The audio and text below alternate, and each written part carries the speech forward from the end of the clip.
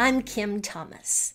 Welcome to the Advent season of Curate's Corner, where we're celebrating that because of the love of God for sinners, He sent Christ to bring us the joy of salvation, the hope of eternal life, and the peace of God to rule our hearts.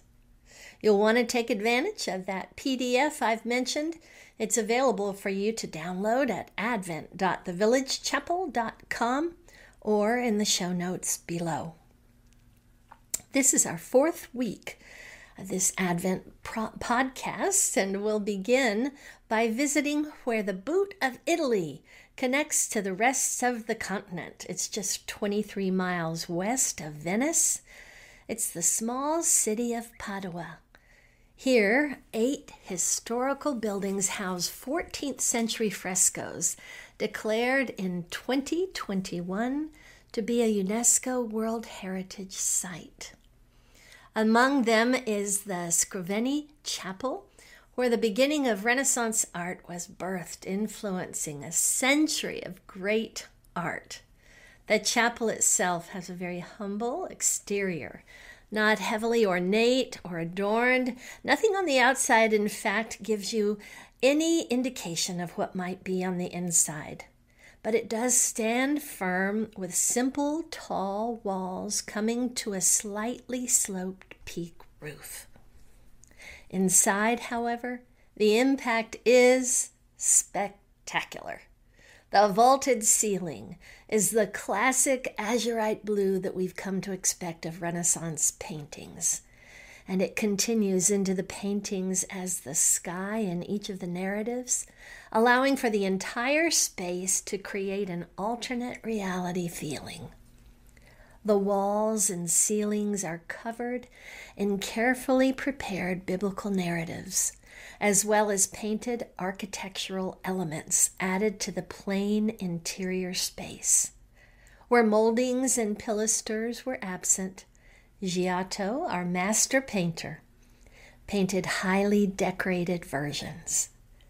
And on the south wall, where we will focus, we find today's feature, the Adoration of the Magi, one of the 39 frescoes in the chapel that Giotto di Bondone painted in 1305, considered by some to be the very greatest paintings of the Renaissance. Giotto had 40 helpers, and he figured 625 days it would take for them to paint the chapel. He came up with a day being that portion of the painting that they could work on before the plaster itself would dry and it would become no longer workable. A work and labor of love the world continues to enjoy today, hundreds and hundreds of years later.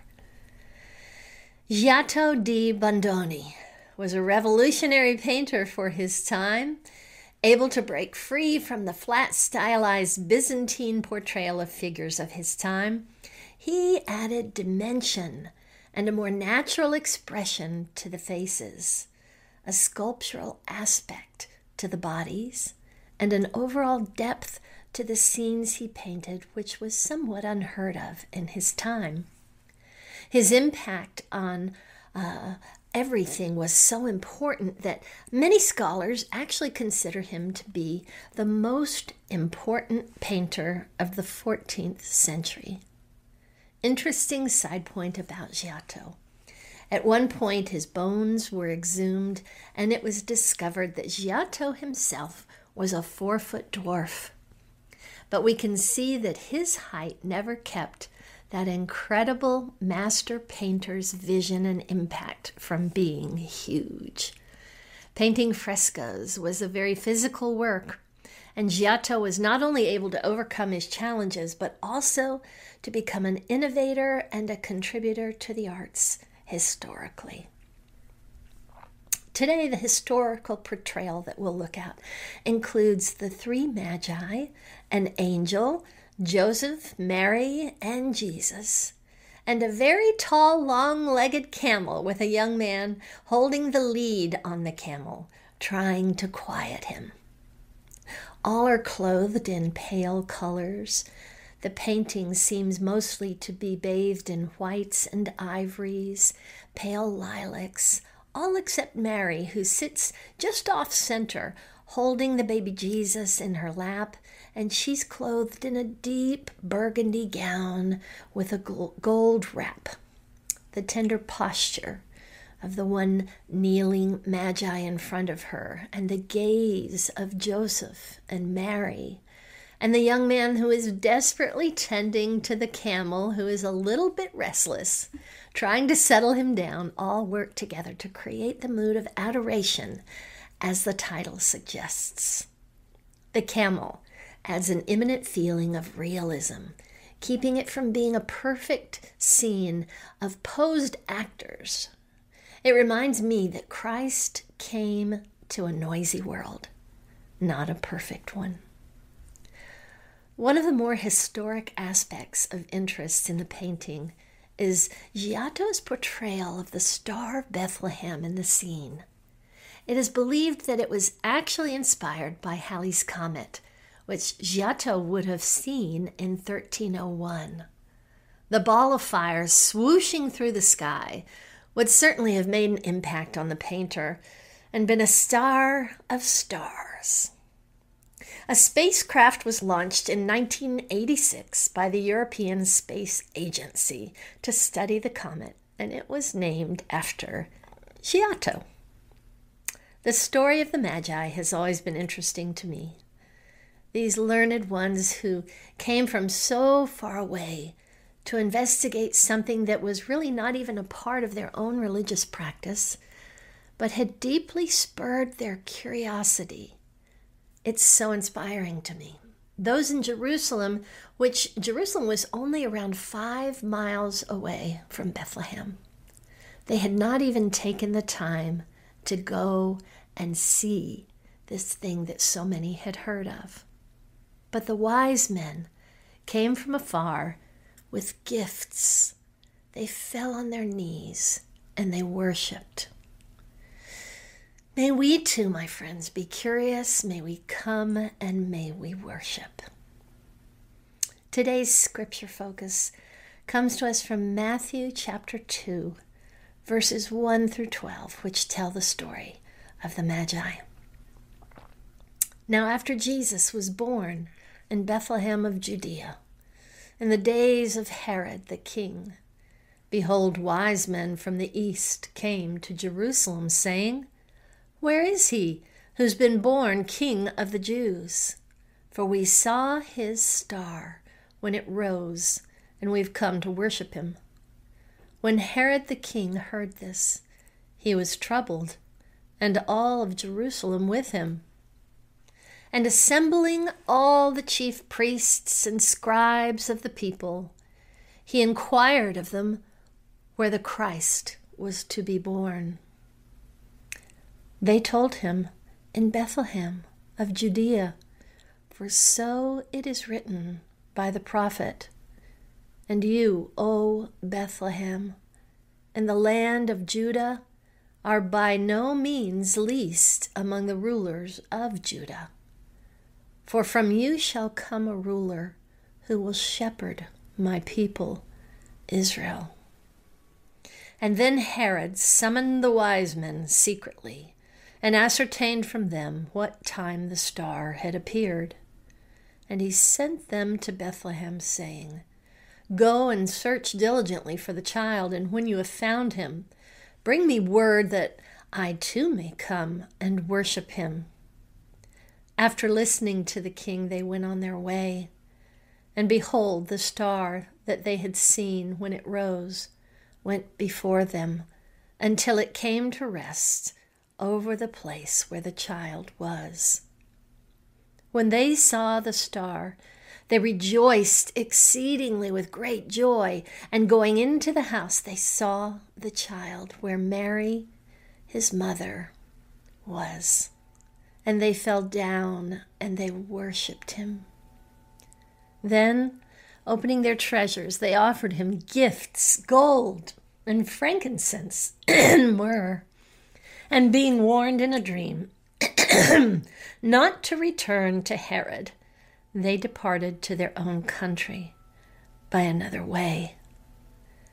This is the word from Matthew 2, verses 1 through 12.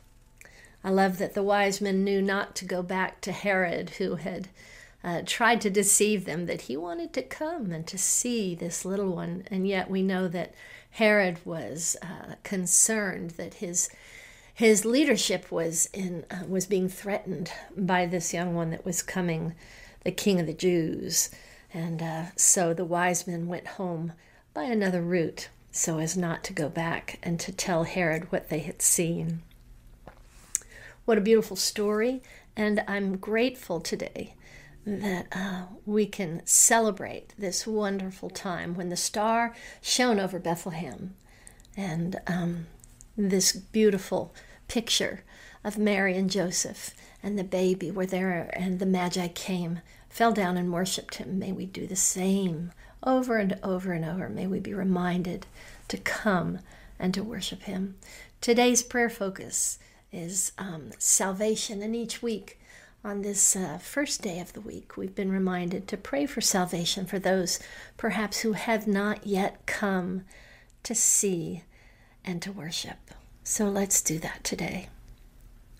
Father, we do pray for those who perhaps are still very far away, and you are still putting the star out and inviting them to come.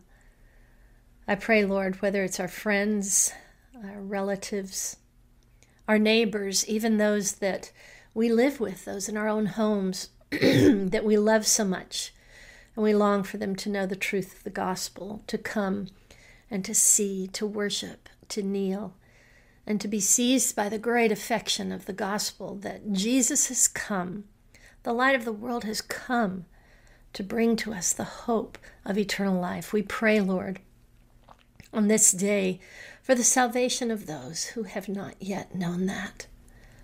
Lord, use whatever means that we might be a part of, and Lord, would you give us words and opportunity, give us courage, and Lord, may this Advent season not pass before our loved ones have the opportunity to know you as Savior. Thank you, Father, for the story of the Magi who traveled the long distance to come to see, to worship. May we do the same, even day after day, Lord. When we feel far away from you, would you draw us again close, that we might bring you our gifts of just the simple gift of our heart, Lord, our surrender, that we may come and worship and bow down. We love you, Father. In Jesus' name, amen.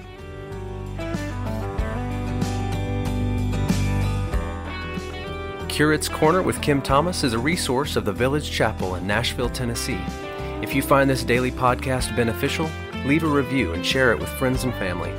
For more resources or to support our ministry, visit thevillagechapel.com. Music for this podcast by Charlie Peacock.